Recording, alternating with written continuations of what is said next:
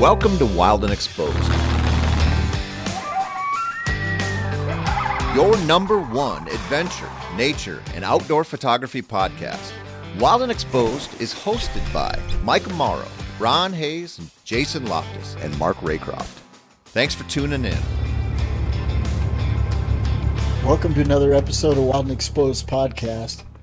Got myself, Ron Hayes in Wyoming. Just got done with a little snow flurry. Michael Morrow, how are things down in Colorado? Blue sky, but windy. It's really windy. So if it's snowing up there, we're probably getting a lot of that. Up high? Yeah. But not too bad. It's cold. Yeah. But we're supposed to have 70s by the weekend, so that'd be cool. So just sit back, relax, and enjoy the ride till then, huh? I am ready for some warm weather. Yeah. I just got back from Phoenix, and it was a little bit too warm. It was just a quick one. And it was 90 on Saturday. 9-0 already in Phoenix, and it's what, March? 9-0. March what? 22nd. Wow. 9-0.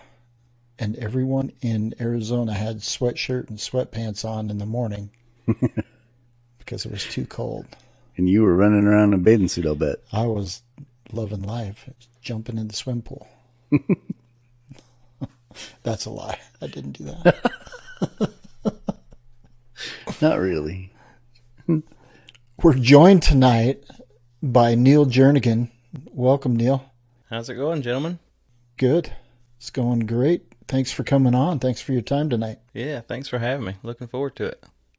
I'll bet it's warmer in North Carolina. Yeah, it's definitely warmer. We've been in the 80s this week, which is kind of nice. It's been a very mild winter. Very mild. Isn't every winter in North Carolina a mild winter? Pretty much, yeah. We did have 2 snowfalls, so that's kind of a big deal. 2 back-to-back Saturdays, which is wild. But really? We yeah, had 2 today. It's been pretty mild. Yeah, it's always hot. On occasion, we get some nice wintertime weather. And I love wintertime, so I would be fine if it snowed 24/7. Yeah, for a while. Yeah. And thank you to Neil's wife for letting him come on tonight because it's late in North Carolina and they've got a youngster to get put to bed and she's taking care of those chores. So Yep, tell her we greatly appreciate it. I will, definitely. So Neil, tell us a little bit about yourself. Where did you get started with wildlife? Sure. So I grew up actually hunting, fishing. Went out with my dad and my granddads, and we always had cameras. And so it was kind of a natural thing back in the day when we actually had tape. We would film our hunts and go fishing. We'd film it, and like I said, it was just kind of a natural progression. We would go out every winter and watch all the migratory birds that came in, and I just started taking a camera with me. And when I was 15, I saved up. I worked in this is a southern thing, worked in the tobacco fields and saved up, got my first camera. It was a Nikon D40. And I knew pretty early on I wanted to do wildlife photography in some way. That's what I wanted to do. And I ventured into the world of weddings and portraits. Actually, my senior year of high school, I started that business. And I did that for about 6 years. Built up the equipment, and that allowed me to step away from weddings and portraits and started photographing wildlife more than anything else. Kind of a short and sweet, but we're going to talk about that a little bit more in a minute because some of your images, you can kind of see that background actually in the way that you utilize light and flash and supplemental light, that kind of thing. So we'll get back into that. But as far as wildlife, let's back up. Yeah. Let's throw out the icebreaker. All right. What is you grew up in the outdoors, so what's your favorite ever outdoor experience? Oh man, I have several, but the one that comes to mind anytime anybody asks me this question. My granddad was very influential in getting me out and being around wildlife. And one of our last trips together, we were we have a lot of tundra swan and snow geese that migrate through every year. And we were sitting in a truck watching them one morning, and it was an early wake up call, 2 a.m. I had just got my driver's license. We drove out, been out there for 5 or 6 hours in the field, and I was tired. I said, all right, I'm gonna lean back, take a cat nap, and just wait me if you see anything. Well, it wasn't like 5 minutes later, and he tapped me on the arm. This giant black bear come across the top of a dike and entered the impoundment where the tundra swans were.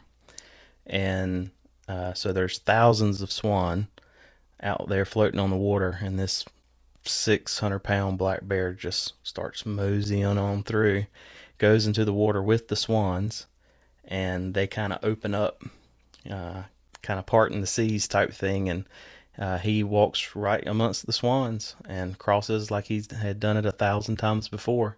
And as he went through, they opened up. When he passed through, they closed back. Like they were all good buddies. It was just a really awesome thing to see, because I've never seen it happen ever since, and I only know of one other person that's seen it, and that was a biologist. And but the biggest thing is because I was with my granddad, and I do have a picture I've got several pictures from that day, and it's not the prettiest picture ever, but I've got it printed 2 foot by 3 foot hanging in my office because it's probably my favorite experience I've had. But most of it's because I was with him. That's pretty awesome. So those bears aren't necessarily hunting the swans; they're just going from point A to point B. Yep, they're 99% vegetarians. There's so much crop, farmland stuff that they're feeding on, soybeans, corn, which is why they get so big out here. And he was just leaving the cornfield that he was in, crossed the impoundment with the swans to get to his day bed. And like I said, he just they always take the path of least resistance, and most times the shortest way. And so he just, instead of walking around the impoundment, he decided to walk through it. Now, what you guys call an impoundment? Is that a lake, or is that a like a irrigation situation? Yeah, pretty much a flooded field. It's flooded and intended for the waterfowl. Yep. So the refuge system that we have in eastern North Carolina were all really created for the migratory birds, and so every winter they'll flood certain fields and create impoundments for the birds to rest on and feed in. And how big are these impoundments? That particular one was probably about 200 or 300 yards wide and about a mile long. It was a pretty big field that they flood, because in eastern North Carolina it's wide open fields, and it was just in between 2 canals that they were able to flood. And like I said, it was that entire section that was underwater. Now, granted, the deepest part was probably about 5 feet. Most of it's real shallow. And then do they do that? Obviously, it's a refuge, so they're doing that for like habitat for swans and snow geese and probably all kinds of other waterfowl as well, right? Oh, yeah, definitely. So we get a ton of snow geese, just like, what's the location? Bosque. Oh, yeah. It's just like that. Hundreds of thousands of snow geese, swans, puddle ducks, divers, everything. You name it. Eastern North Carolina's got it. But yeah, they all of them benefit from it. But most of the time it's the swans. In that particular area, the swans kind of hold up in those impoundments. I was going to comment on the size of the black bear, and most people in the Rockies are thinking a 200-300 pound black bear is pretty big. Yeah. But down in Carolina and even up in Pennsylvania, some of the biggest black bears on the continent. Yeah.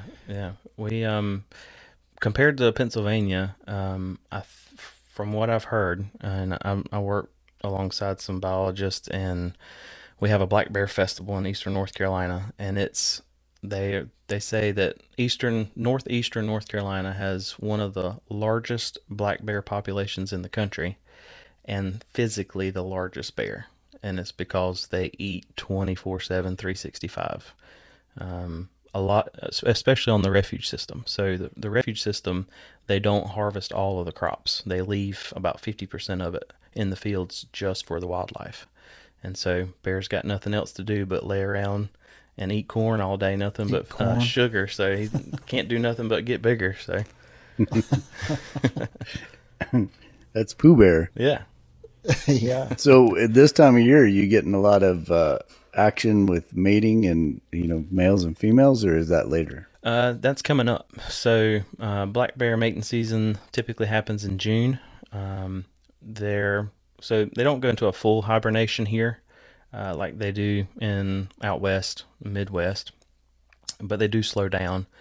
And so the ones we're seeing now are your sows with yearlings, and the big boys are starting to wake up and come out, be a little bit more visible now that, especially since the days are warming up, getting in the 70s and 80s, and it's going to progressively get better as far as the number of bear you see. But mating season is typically, we start seeing some flirting in mid-May, late May, and then through June, July is pretty much the rut for them. They're aggravating all the ladies then, fighting and everything. So we start seeing cubs typically late April, it depends on the year, but late April, early May.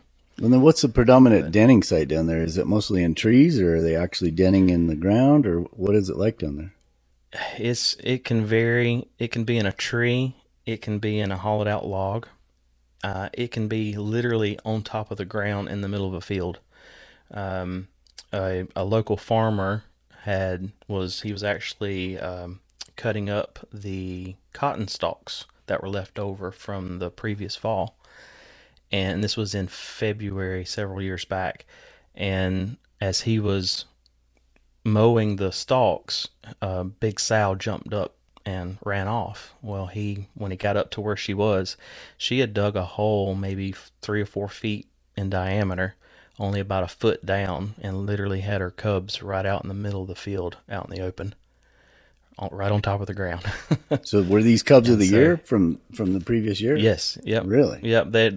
If I remember correctly, the photos I saw of them, I don't think their eyes were open yet. They had fur and everything, but their eyes weren't even open. It's crazy. But yeah, they're everything from, like I said, trees, hollowed out logs, and to right on top of the ground. They'll build a nest right on top of the ground and take care of them from there. It's wild. I guess those nice warm weather bears, they can do whatever they want. Yeah, yeah. Wintertime, highs get up in the 60s or 70s. It's nice to be out in the sun. Sure.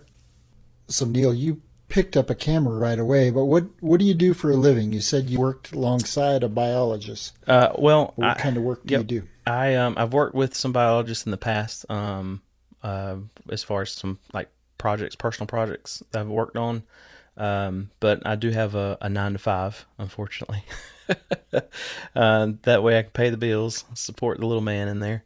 And I've been doing that pretty much the whole time, and I consider myself a full-time wildlife photographer because it's always running through my mind 24/7, and while I'm at work and when I'm out, when I'm not at work.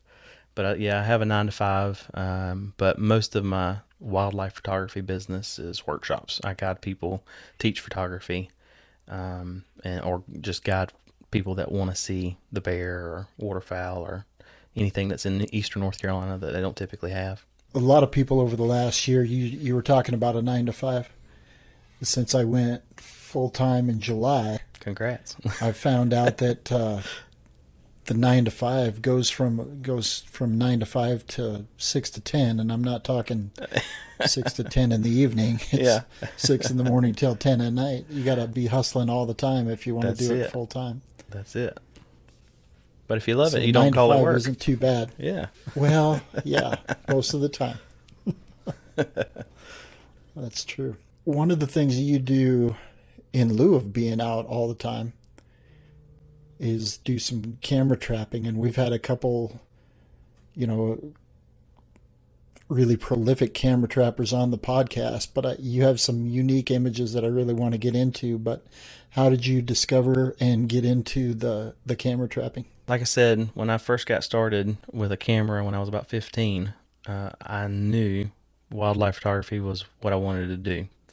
And one of those, I guess, from the beginning, was camera trapping.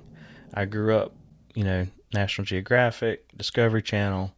I was a big fan of Steve Winter and his work with camera traps and big cats. And I knew that if there was a way I could do it, I wanted to be able to do it. And it really started, like I said, grew up hunting, fishing. We always had cameras, and I had trail cameras from the time I was 7 or 8. And these were actually 35 millimeter film cameras in a housing that only was triggered by motion. So it didn't matter if it was a leaf moving back and forth. I'd set my camera up, go pick it up. A week later, all 36 exposures were fired. I was all excited, take them to Walgreens, wherever, to get them developed, and it was literally a leaf moving back and forth for the first 10 minutes. But no, I knew I wanted to camera trap really early on. I just didn't know how at the time. And again, back then, it was at the early stages of digital, so there wasn't a ton of equipment that was easily accessible as it is now. And so I had to patiently wait, and finally some people a lot smarter than I am with electronics created some products that I was able to get a hold of. And so I've got camera traps running 365, 24/7. Because, like I said, I work 9 to 5, so if I can't physically be out there, I want a camera working for me. Man, I got all kinds of questions. So what, you say you got cameras out there working. How many cameras do you run 365? As of right now, I've got 3 that are running 365, and I've got a new one arriving tomorrow, actually. And just as soon as I unbox it, it's going out too. I'd love to increase them to about 6 or 8 this year. That's the plan. But yeah, currently I've got 3 running. What camera systems are you using? Yeah, so I started out with just kind of inexpensive Canon Rebels, pick up off eBay for $100, $200, just for the simple fact that I knew eventually I was going to start camera trapping black bear, and they're just very curious and love to destroy stuff, so I didn't want to have a ton of money invested when I started camera trapping the bear. So that's what I started with. I did buy a Nikon D610 several years ago when it was brand new. We had a flash flood the first week out and totally destroyed it, so that kind of hurt for a while, so I didn't invest any more brand new full frame cameras, so I stuck with the Rebels. But I just purchased the 7-year-old camera now. B&H still sells it new. The 5DSR, so 50 megapixel full frame landscape studio camera, and that's pretty much what I'm doing. It's just an outside studio, so I figured I could go with some high megapixel, high quality full frame images in the field. So, but currently that's the system I'm using. Just older DSLRs. I'm looking forward to switching to mirrorless in the future. Just waiting for the mirrorless cameras to work correctly silently with flash. That's what I'm waiting on, because that's one of the biggest downfalls of camera trapping is the sound of that shutter slapping inside of the box.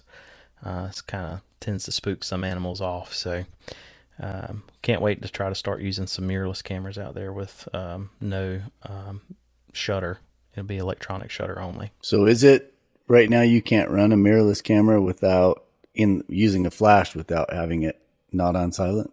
Yeah, so I tested the R5 and the Canon, their first mirrorless, the R, and when you switch over to the electronic shutter, it doesn't communicate to the flash, I guess the flash sync, in a way that where it can actually capture the light. So it'll trigger the flash, it just won't capture it correctly. And so you'll run into some major issues there. So like the new Nikon Z9, it's 100% electronic and it works with flashes. So I'm hoping they'll integrate that into some future model cameras that's, not the Z9. That way I can maybe get an entry-level or mid-level grade mirrorless camera that I can put in a camera trap that'll be 100% silent. That's what I'm after. So what would you say the percentage of images are during the day and at night? Do you feel like you get your better stuff at night, so you always have to have a flash? Well, it really depends on what I'm after. So in most of my cameras, or the 3 that's out right now, pretty much every animal I'm after comes out at night. So I've got a camera on a beaver dam, and the beavers, the otters, and muskrat actually cross the dam all at night. On a rare occasion, we'll get an otter that comes out kind of early or late. And then I've got a log in the same swamp. It's just a log that's elevated, a natural bridge that the original goal was to photograph raccoons on, and discovered the bobcat. So, and most of the time, the cats that come through this area only come through at night. But as far as daytime shots, I've gotten, maybe in the last 5 years, just a handful of daytime images that want squirrels. So there's a lot of people that camera trap, and I'm super jealous of their locations. I don't have grizzlies or mountain lions or anything like that. North Carolina, I've got possums, I've got raccoons, and then a bobcat. We do have a couple coyotes, so that's what I'm after. Let's get into that, though, because you took or captured a couple bobcat images. I believe it was last year, right? They were some of the best bobcat images I've ever seen. Thank you. I appreciate that. The ones on the log, I guess, right? Yeah, it was a beaver dam. And that was one of those rare moments where we actually had a cat come through during daylight. And I wish I could take credit for that is exactly how I intended that photo to look like, but I can't. I was set for a nighttime shot, and I had went in 2 days prior to that image being created and altered the settings just a little bit. I was trying to incorporate more natural light in the nighttime exposures, and so when the cat came through about 7:30 in the morning, it overexposed it quite a bit. And so luckily, shooting in RAW saved my butt. I was able to definitely bring back the highlights in that photo and save it, and like create definitely what I think is probably going to be a very hard to beat bobcat image with my camera trap. I'm working on it. I got some good ideas for future stuff with bobcats. I just don't know if I can make it look quite that good. But I'm telling you that the one that I'm looking at is where it's kind of looking up a little bit. Up at the light, yeah. But it's got that reflection and. Yep.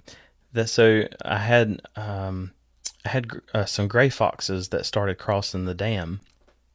And so that's what I was targeting, and I've figured out, the best location. I can actually put the camera just above top of the water, fox come across, get a mirror image. That was the goal, and it just worked out that when the cat came through, that was what I was able to get with it. And so that particular image was the third of the sequence. So when he's walking across the dam, he's looking straight ahead. Camera clicks. It captures a natural pose. He's looking straight ahead. The next photo, he turns, looks towards the camera because he hears the shutter. And being a cat, as soon as they hear something like that, they just kind of pause just for a second to figure out, exactly what. It doesn't scare them or anything. I hadn't had any bobcats really run off from the camera. But he paused, looked at it. And then the third photo, he glanced over at the flash, and that's when it lit his face perfectly. So kind of looked up there. That's pretty cool stuff. I mean, and you must not have blown them out too bad, because if you were able to recover the image, it must not have been too bad. Yeah, it was about a stop and a half, 2 stops, but on the back of the camera of the Canon Rebel, as soon as I first saw it, I was like, oh man, I just totally ruined that shot because, this is a small LCD screen, not very good quality. But once I pulled the files in the post, I was like, okay, whew, I can save it. Because I literally rushed straight home and I was like, all right, please, please, please be able to save this image. But like I said, it was about a stop and a half, 2 stops over. But Bobcats, I call it the Bobcat saga. It's just cause they keep teasing me. I'll try to target something else like wood ducks with my camera trap, and a bobcat will walk right behind the log, or I'll try to target beavers, and of course, boom, bobcat shows up just out of frame. So it's kind of been going on for about 5 years now. I'll tell you what, I think it's the perfect place to cut your teeth, though, when you're doing this kind of stuff, right? You say you would rather be in like a place where you could do mountain lions or grizzly bears. But if you're getting all this figured out now in a place that you can kind of control and you can play and you can just try different things, and if you screw up a bobcat image, oh well, you're going to get more. You're going to get more opportunities. So, and I really feel like the more you screw things up, the more you learn. And then it just helps just develop that whole skill. Yep, definitely. It's I guess the whole outdoorsman part growing up, spending so much time in the woods, helps me locate the animals, figure out where to put the cameras. And then, yes, definitely trial and error, because that's the fun, photography in general. I've been doing it, like I said, since I was 15. I'm always learning something new. I may know something, and then, like, say one of you guys happens to do it a little bit differently. I was like, oh, okay. And you're always picking up new stuff. And camera trapping is definitely the same way, if not more, because I'm learning so many little small things that make a huge difference. That can make or break a photo. And that goes from locating the animal to the technical stuff with the flashes or the camera settings, all of it. So it's fun. It's addictive. You got to be patient. Definitely got to be patient. It's a long game to play. Definitely a long cat and mouse game for sure. So can you just describe for our listeners that learning process? So you start out with camera traps, then you figure out location, you figure out, oh, well, I need a flash, or then you figure out, oh, I need multiple flashes, or then, kind of just walk through that process, because I think you have to be pretty dedicated, because like you said, it's a long process and there's a lot of failure associated with these cameras. So kind of walk us through your journey. Sure. So I can walk you through an image that I've yet to capture. So the very first image that I wanted to capture with my camera trap was a bobcat scent marking on a tree. And I just kind of lucked up and I put up a trail camera to document an area where, it was a really active trail. And again, it happened to be around a beaver pond. And so, learning more about your subject will actually help you photograph it better. So knowing that around here, bobcat's number one meal is beaver. And so if you're in the area that the beaver's in, most likely a bobcat will pass through. So I set up this trail camera, and I've got raccoons using this trail. I've got a coyote. Well, then a bobcat walks through, and it was before I started using video only on my trail cameras. And it took pictures, and it documented the cat as it walked past, and then it went about 30 yards past the camera, and it backed up to a tree. And I thought, to be sure that cat didn't go over there and just spray that tree. And so when I saw this, when I checked the camera that day, I went over there and I used my nose. I sat down on the ground, put my nose to the tree, and I was like, yep, that is a cat. That's cat pee. So I found the spot where the cat was scent marking, and that took several years to locate just that one area for a scent marking tree. And I've yet to capture that image. So I've figured out the composition. I found, I get using Canon Rebel with say a 10 to 15 millimeter lens, 10 to 22.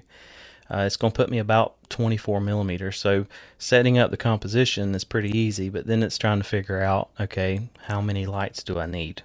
Really, you only need one, but for a really beautiful scene, you can put as many lights in it as you want to.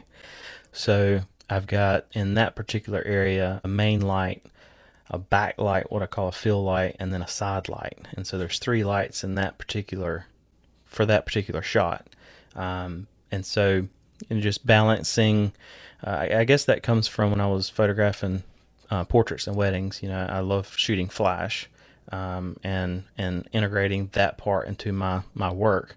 And so I don't really see it as a challenge. It is a challenge, but it's fun. For me, it's fun. I love crafting the light around the tree and hoping it highlights the side of the cat just right to where it makes it look ultra sharp.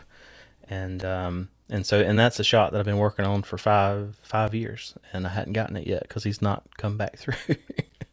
So that particular camera hadn't been coming out, hadn't been sitting out there for 5 years straight. So what I do is I have to do it during the fall, because that particular block of woods, the ferns grow up so thick and tall during the spring and summer, you can't see it. So it's only a fall, winter time scenario.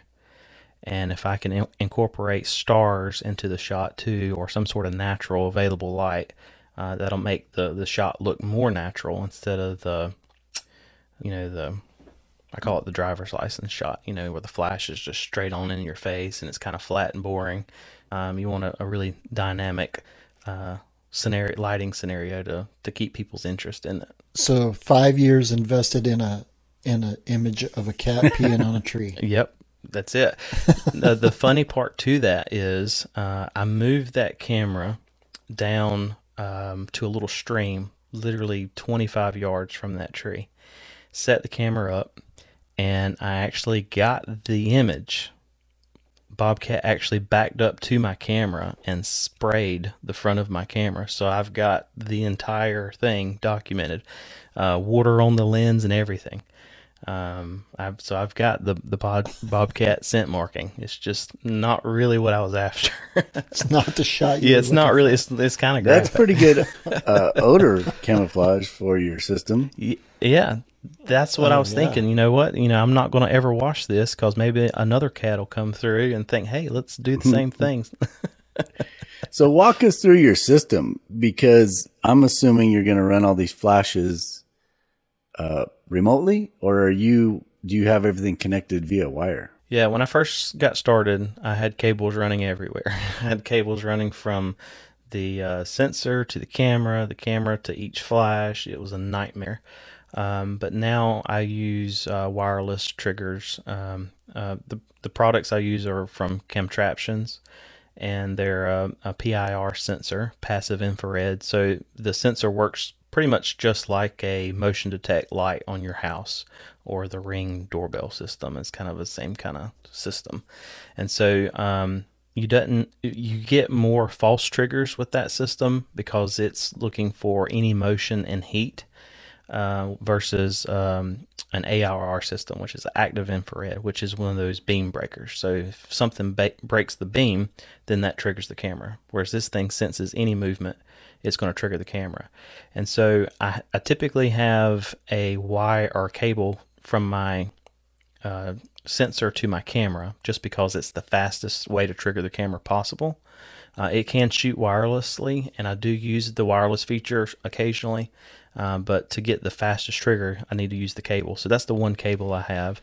And then I use their wireless transmitter and receivers for my flashes. And so I just build custom housings.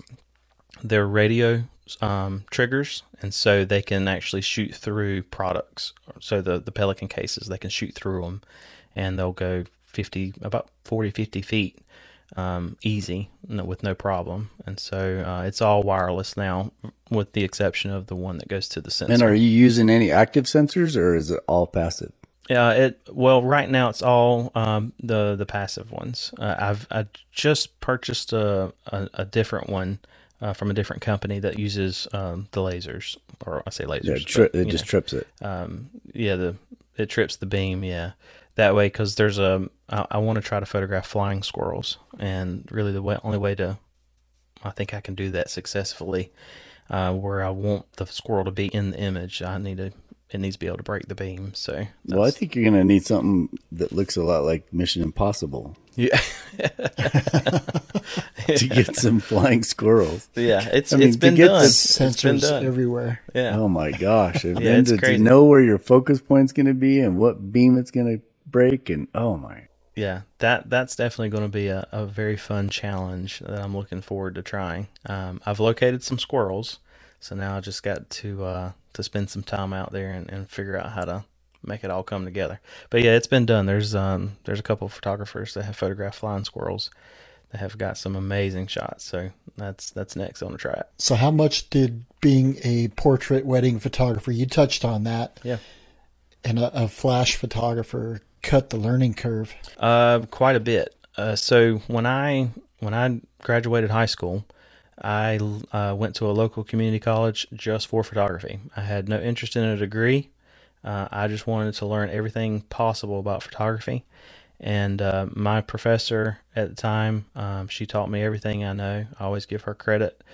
I learned how to shoot film, develop everything in the darkroom, manual. She taught me my lighting and everything. And photographing people, especially at weddings where things are changing constantly, made a huge difference. Because when I was teaching myself and learning from her, I would just walk around and look at light. I'd go out to town, and if we're standing in line to go into a restaurant, I'm watching how the light reflects down off the pavement and bounces off people's faces, and then when photographing a wedding and you're there for 8 or 10 hours, you're constantly having to change settings and see how light responds to bouncing off objects or using flash, and then every reception hall is darker than you can ever imagine, and so you got to bring lights in and to show off what's in there. And so that made it very easy. So if I had to learn flash from the beginning in the woods, it'd be a little bit more difficult. And I teach photographers how to do it, but the way that I teach it is the way that I learned, and I think it's a very easy way to pick it up pretty quick. Because flash can be very scary to start with if you're not used to it. But it's very simple. But yeah, photographing people helped a ton to help me get started, especially since I'm pretty much, like I said, creating a studio portrait out in the middle of the woods. Yeah, I think it's intimidating because you've just got to, especially when you're mixing all these different light sources, and you've got to kind of calculate. You've got all this different light going on, and I'm sure you're setting some of your flashes up with minus exposures and some with plus. So, yeah, everything's manual except for the camera. Occasionally I'll shoot in aperture priority for certain scenarios, but pretty much everything's manual. And that, like I said earlier, I love to create images because it makes me feel like I'm actually shooting film. It actually feels like you're creating something. There's so much instant gratification nowadays. You just press a button and you're done. Whereas for me, I go out and I'm actually thinking things through, really concentrating on the composition, concentrating on the lighting more than anything. And then, like I said, with all the flashes and everything, I mean, it can be very intimidating, but it's fun to me. Like I said, it actually feels like I'm creating something. I may not get the image in a day or weeks or months, but whenever I do get it, it makes it even more rewarding for what I've created. Yeah, I've got to give you props for that because, Savannah Burgess is a Wyoming photographer. She's been doing a lot of flash work as well. Yeah. And that just takes so much patience, and I'll give both of you guys props on that. Yeah. But these images that you're getting or that you're setting up, like you said, creating, you've got the backlit possum. Yeah. That's completely rim lit. You've got that bobcats that just turned out beautifully. We've already talked about. And then, the raccoons, same thing. You've got some silhouettes. You've got some some other shots with those raccoons. And it's just you can see the creative process that you're going through. How difficult is it, though, to keep the lights out of your shot? Oh, very, yeah, very. So if I'm using just one flash, it's simple, but it all depends on if I'm using it as a main light or as in the main light feel or a rim light. So if like the backlit possum, yeah, that one was a little tricky trying to conceal it, and then that way there's not a lot of spill off lens flare in the final image too. So that took a little work, but not too. It wasn't too bad. And I set most of my images or my camera traps up during the day, and so I'm thinking ahead of what it would look like at night. I could totally go out in the woods at night and set everything up, but I go ahead and set everything up during the day, and I know if I can nail my exposure during the day, the nighttime shot will be fine. People always are surprised at that, but yeah, I set everything up during the day, and that way I'll definitely take advantage of the live view on the back of the camera and zoom in and take test shots and see how everything looks. And if you can see any bit of lens flare during the day, it's going to be about 5 times worse than that at night. So you fix that best you can. So are you using traditional camera flashes or like a manufacturer, like a Canon flash, or are you using a regular strobe of some sort? So it's the worst kept secret in wildlife photography, the flash that I use. And I keep telling people what flash I use, and I got to stop doing it because they don't make them anymore. Yeah, and they're hard to get. I know you don't even have to say it. I know which one it is already. Yes. So it's, and I don't mind. I really don't mind. It's the Nikon SB28. They used to make them, I guess towards the end of the film days, beginning of digital. And it's just those flashes, the flash capacitor holds up, and the recycle time is faster than any modern flash. And when I first started camera trapping, you could find them on eBay for $20. And I mean, all day long, $20, you could get a flash. And that's what I use.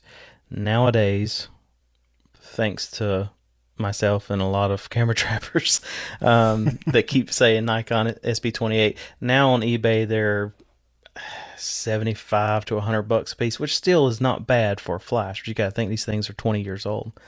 And so I've got a large collection of them. I'm always on eBay, and if I see one pop up at a decent price, I get it. And so I've got a ton of them because I've actually, sad to admit, I've got about 15 that no longer work. I've got to figure out somebody to work on them, to repair them, so I can increase my my flash backups again. So without giving away all the secrets, what are you using for like modifiers? I've been out with some camera trappers that are doing, National Geographic stuff and other things. Do you use tubes? I saw one guy, he was using a PVC tube. Yeah, you could kind of direct that light. I'm sure you got all kinds of tricks. Well, so there's lots of ways to modify your light. So you can use small grids, you can use gels, you can use small soft boxes. Pretty much all of my images, 99.9% of them are all bare bulb, no modifier at all. I do use a grid occasionally just to reduce some glare, lens flare.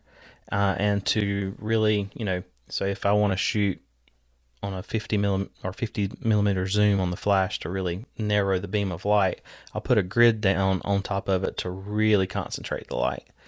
And then I'll use gels occasionally, but pretty much all of them are bare bulb. I don't use any kind of big soft boxes or anything. I already tote too much stuff into the woods. I don't need a giant soft box to go. And I always thought too, an animal is walking through the woods. Hey, there's a camera. And like, oh, what the hell is that? Giant soft box. I'd love to try it because the light is amazing off a soft box. But yeah, pretty much everything is bare bulb. If you craft your light right, bare bulb, you can make it look like a softbox. So little tips and tricks that I've learned to not bring in as much gear as I do. So and no extenders either. Nope. When you put them in your boxes. No. So the housings that I make for my flashes are just I can't remember the name of them at the top right the second, but I went to like a local Harbor Freight hardware store and picked up it's a Pelican knockoff for like $15, and it holds the flash and the wireless transmitter. And I just kind of cut a hole in the end of it and epoxy some plexiglass in, and it's pretty watertight for the most part, and just bare bulb. No extenders or anything like that. Everything that you want to do with the flash can do. It can zoom in and out just like your lens. You can widen it, brighten it, darken it, however you need to. What are you doing for batteries? I'm sure that's been an evolution over the time too, right? Just because they're getting so much better. Yeah, it's evolving now as we speak. So I'm trying to get away from buying single-use batteries. I'm trying to invest in some rechargeables because yes, batteries that's the number one thing. So the two cameras that are closest to the house now, I check once a week, most of the time on Sundays. And I can get the batteries that I go through the most are for the wireless transmitters for the flashes. The flashes will last, depending on temperature and activity, they could last 2 to 4 weeks. But the transmitters and receivers, they're AAAs, and so they last about a week. With moderate activity. So squirrels run back and forth all day long and just trip them. So it takes. I'd love to do a quick count on how many images I've got of squirrels only. But yeah, the batteries are the number one issue. So there's a couple different companies out there that I'm starting to explore as far as the rechargeables. I haven't found one yet that I'm ready to dive 100% into. But they're getting better, so I'll be doing that pretty soon. But yeah, that's the number one thing I don't like about the camera trap stuff is all the batteries. Would you be able to? I use the Cognisys camera traps, and then they send out, I don't know, some it's not proprietary. I'm sure it's just a battery that they've just figured out that works, but it's all. Well, now that I say it, I don't know. I don't know if it's NiCad or if it's lithium ion. I'm sure it's lithium. It's got to be. Yeah. That's mostly what I use is lithium ions. And then, can you just manufacture your own cells? You can't make the cells, but couldn't you just buy the cells and then just make your own little package of batteries? Have you tried that? Yeah. You can definitely do that. So the wireless transmitters, we can actually, we can change it from AAAs to like D batteries. And so you can modify them that way. But yeah, you can totally. That's the fun thing about camera trapping. You can create and modify as much as you're interested in, because there's a lot of camera trappers that actually build their own sensors.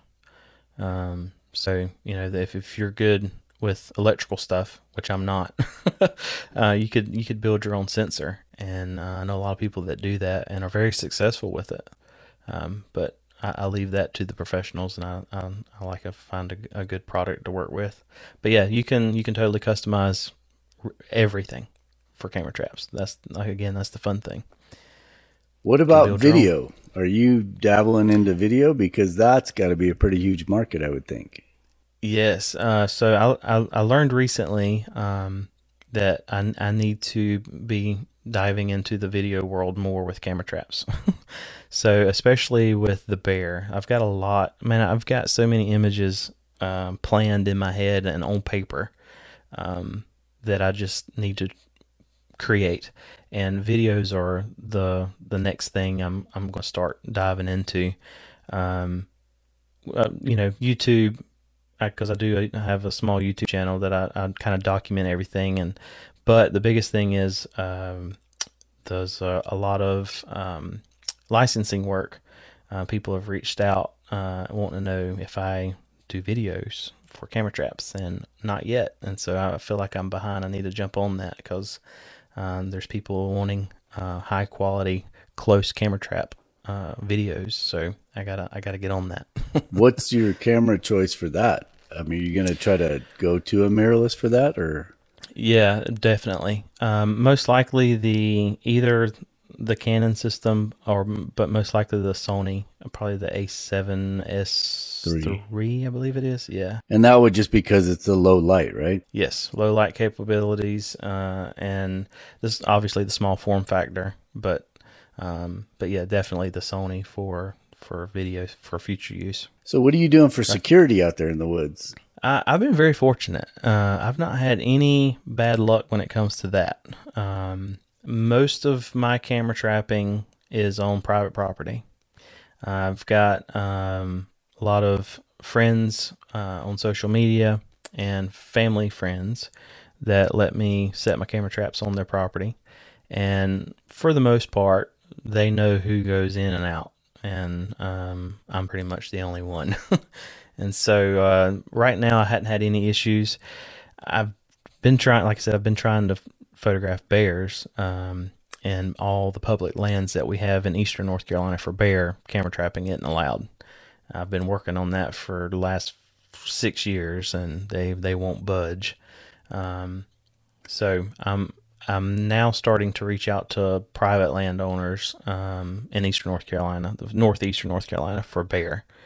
And I've got a couple that's going to give me some access this year for bear. So we'll see how that goes, because then we're talking, instead of a 10-minute trip to the camera, it'll be a 2 to 3 hour one-way trip for my camera. So then I'll have to switch all my trail cameras to cellular. That way I can watch it. So I do have trail cameras that are documenting. I got them hidden around just in case. And then also for me, that way if an animal were to walk through and I miss it, I'll see what happened or what didn't happen.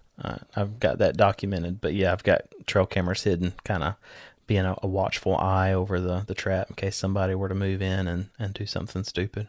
I was going to ask you about the cellular. Sorry, Ron.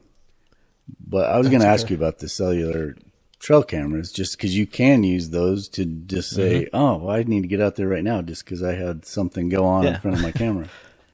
Yeah, exactly. Yeah, I don't have one at the moment, but I actually was looking at them over the weekend. I was trying to figure out the one that I want to get, because I will be purchasing one very soon, because when I start working further away from the house, I definitely want a live camera that can tell me instantly if a bear either moved the camera, destroyed the camera, or if a person actually came in and took it. So I want to know pretty quick. That way I don't put a camera out on a Sunday, go back in 2 weeks to check it, and the bear came in and moved it that night, and I got nothing but pictures of the ground for a week or 2 weeks. Those spy point cameras are pretty slick, but yeah, you've got to be careful the way you set it up, because you get the squirrel going, he's going to blow up your phone. Yeah, exactly. And I've done some research. There's a company overseas that it's a solar live camera that runs video, which is pretty cool. I can't remember the name of it at the moment, but I was looking at it recently, and it runs a live feed, just like the Ring doorbell thing. And it sits out in the middle of the woods. It's solar powered, connected to your cell service, and you can watch it live 24/7. It's pretty cool. How much is that service a month? Yeah, that's. I don't want to talk about that. My wife might actually listen to the podcast. I don't want to say that out loud. We can bleep it. Yeah. $75. That's not too bad. No, that's justifiable for your destruction cam. Yeah, exactly. It's a write-off. It's just a write-off. That's what I keep using too, but it doesn't matter when you run out of money, right? Exactly. So I had a question. I was watching your YouTube channel before we got on the podcast, and I enjoyed watching some of those videos up there. I didn't get a chance to watch them all, but I did watch the one about your R5 taking a swim. Yeah, that was very unique experience, a range of emotions. So I've never been one to shy away from the elements. If I'm gonna buy a camera, and if it's raining, who cares? I'm gonna be out in it. And so I've never really shied away from rain or anything like that. But I literally stepped 2 steps into the swamp, and I just didn't have it connected to the top of the tripod, and down she went about 1.5 feet, 2 foot to the bottom. and it was about 5 or 10 seconds before I located exactly where it was and could grab it and brought it back up. And I was like, okay, this is not good. This is definitely not good. And so I came home, put it in some rice, and I said, all right, let's hope that the insurance bill has been paid. But man, that thing has worked flawlessly. I've not noticed anything out of the ordinary since. And so if anybody is wondering if the new mirrorless cameras are weather resistant, the Canon R5 is damn good. I don't know how, because when I was watching that video, you're like twisting that camera around and there's water just pouring out of that sucker. And I'm like, it's going to be a paper. Well, you said on the video, it's going to be a paperweight. Yeah. Yep. I've got one of those. But it had the 16 to 35 on it with the EF. So it had the adapter. So it wasn't, there was an extra point of entrance for that liquid to get into, and it did great. Even the lens, I use the lens every day, and zooming it, manually focusing, there's no grit, no anything in there. So I was very fortunate. Very fortunate. The other thing you want to do is pay attention to the seller on YouTube or on eBay. Sorry. Yep. I was telling a buddy once I posted the video, I was like, well, that camera is mine from here on out. Can't sell that camera because everybody will know that it went swimming. Well, but if it's working, it's and great. Also, what kind of rice did you use? Oh man, I don't even know. Might want to get a bag of that on hand. I still have it right Local here. North Carolina rice of some sort. Yeah. I still got it in my office somewhere. It's in an ice cream bucket somewhere. Well, and then you said you waited 2 weeks, right? So it's got to be killing you those 2 weeks to just know if it's going to work or not. Yep. Luckily the camera was off, so there was no electrical connection made. And I had fell out of a kayak before with a camera, so I knew to just immediately take the battery out, and I took the memory card out, and see, all that was wet. Even in those compartments, it got wet. And yeah, it works good. Got it right here. It's my distinct hope that Kate and Adam Rice are listening to the podcast and hear that there's actually someone else besides me that this kind of stuff happens to. Hey, you can't be afraid to get the shot. So tell us what people can expect to see if they go visit your YouTube channel. All right. So when I first created, I can thank my younger brother for the YouTube channel. Kids nowadays, that's what they want to become, are YouTubers full time. And he pushed me pretty hard. He said, you need to film, put it on YouTube. So I kind of started it for him, and it turned into, I photograph a lot of bear, and that was the intention, is to document my bear encounters and photography more than anything. And that was all BC, so before COVID.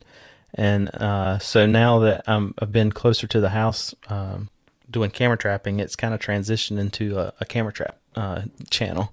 But so there's a lot of camera trap videos. There's some bear photography stuff sprinkled in there, and you'll see there's a couple videos in there, really good examples of our extremely obese black bear in North Carolina. So you'll be able to see some of that. But hoping to do more bear stuff this year, especially with the camera traps. So camera trapping bear, and going out and just spending more time with the bear, because I love that. You can't beat that experience. Yeah, I was looking on your really cool page or on the YouTube there, and you got 27 camera trapping videos, which is awesome. I think you probably learn a lot. Yeah. I haven't watched any of those yet, but I'm going to.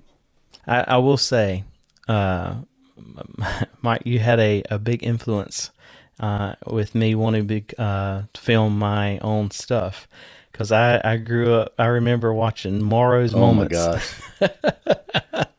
Especially out photographing the whitetail and the alligators. I remember one episode, and I used to watch these things over and over again. I was like, one day that's going to be me. Man, those things are old. That was OG stuff. Yeah, it was great. Well, I loved good. it. If you'd have kept it going, you'd have had 1 million I'd be followers. retired right now. Well, that's super cool. Well, we subscribed. Wild and Exposed did, and I'll subscribe on my channel too. Oh, cool. I appreciate But it. I think everybody needs to go check it out. we'll put a link in the show notes to the actual page and maybe put up an image or one of the videos links to it, to one of the videos. Which one would you put up if I was going to put one up on the show tones or show notes? Notes. As far as one single video, yeah, you can do my best yet. I guess, yeah, the best bobcat photo. Yeah, that one's that's kind of an array of emotions, because you get my initial reaction of seeing the overexposure on the back of the camera and then saving it later. So, but. And then lastly, I was looking at your website and your workshops, and we've talked about them before already, but you have quite the selection of workshops. Maybe you could run through those just so people have an idea.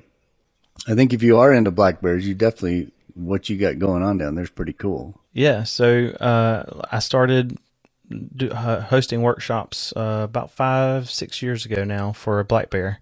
And Eastern North Carolina has bear galore. So like I said earlier, we have one of the largest populations of black bear, and we have a lot of public land that we have access to, and I've got access to private property as well that I take people out and photograph bear. I can almost guarantee bear, pretty much can guarantee it. It's just I can't guarantee how close they'll be. Sometimes they're a mile away. Literally, these fields are massive, so we'll see them a long ways away. Try to, get in closer.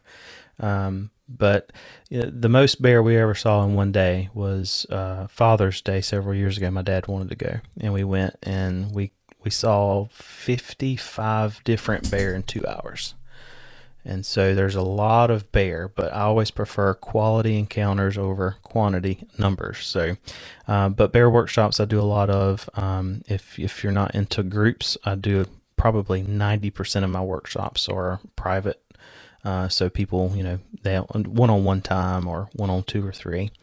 And so that's the main workshops that I do. We have a elk herd in Western North Carolina. I do elk photography workshops and wintering waterfowl. Pretty much everything is local to North Carolina. I'm going to be branching out here shortly, soon, so that's the plan. But as of right now, it's a North Carolina workshop. You've got tons of stuff available to you down there, so you might as well stick around because you'll know it. It's great. Like I said, you can, during the wintertime, we can go try to photograph snow geese and tundra swan, and there's a very good chance you'll have a bear in the same shot with the geese. It happens all the time. So, we don't see a huge number of bear during the wintertime. You might see 2 or 3 during the day, but like May and June, you can see tons of bear. But like I said, I always try to get quality encounters. If we have one good quality encounter with a black bear on a workshop, 1 or 2 days, it's really good, because most of the time that one encounter is something you won't forget. Because the bear, they're kind of like maybe what you would see in Yellowstone. They're accustomed to people. They don't let you get too close, and we don't get too close, but they're used to human presence. So most of them, it's kind of 50-50. There'll be a sow with cubs that could care less, the most chill, relaxed sow out there. And then there's some that'll, send the cubs up a tree pretty quick. But yeah, it's always a fun time when we're photographing bear. Let's see. I was looking. Hang on one second. Do you have any questions, Ron, while I look this up? Yep. Well, we'll make sure we cover by the end where people can find your work and your workshops. Oh, yeah. And then we'll put links. Well, you can go ahead and tell everybody what your website is. Sure, yeah. And your Instagram. Yep. The simplest way to find me is just neiljernigan.com. I've got 2 websites you can access both from just that one. I've got a site that's just photos. That's Jernigan Outdoor Photo, but you can access it through neiljernigan.com. And then Instagram and YouTube, same thing, Neil Jernigan. Just you can search my name and you should be able to find me. Yeah, we'll put links in the show notes to all these things. So right on his page, he has Facebook, YouTube, and Instagram right there. Yep. So I guess the one thing I was looking up is the Maryland waterfowl, which would be kind of cool because... Oh, yeah. Yeah, I went up to Maryland for the first time several years ago and did a scouting trip, and then went back for a private workshop the next year. And it's always a fun time up in Maryland. Cambridge area, all kinds of divers and puddle ducks. That's the first workshop I branched out of North Carolina. Maryland's always a good time. And this year I actually had to postpone it because, COVID again happened. So I actually got it this year. And so I had to cancel that one. But yeah, the Maryland trip's always fun. Matter of fact, I bumped into Doug Garner up there first time a few years ago, and got shot with him, and it was really fun. I look forward to going back there every year for sure. Doug's a tough guy to not have some fun with in the field. Yeah. Yeah. He gets dialed in, but he has a lot of fun too. Yes. Well, and yes, you get two does. Southern boys out there, and it's probably going to be a lot more fun. Yeah. I hung out with him at one of the bear locations a couple years ago for a couple of days, and it was a blast. He's a good guy, that's for sure. Well, Neil, we appreciate you taking the time to be on with us tonight and talk to us a little bit about your camera trapping specifically.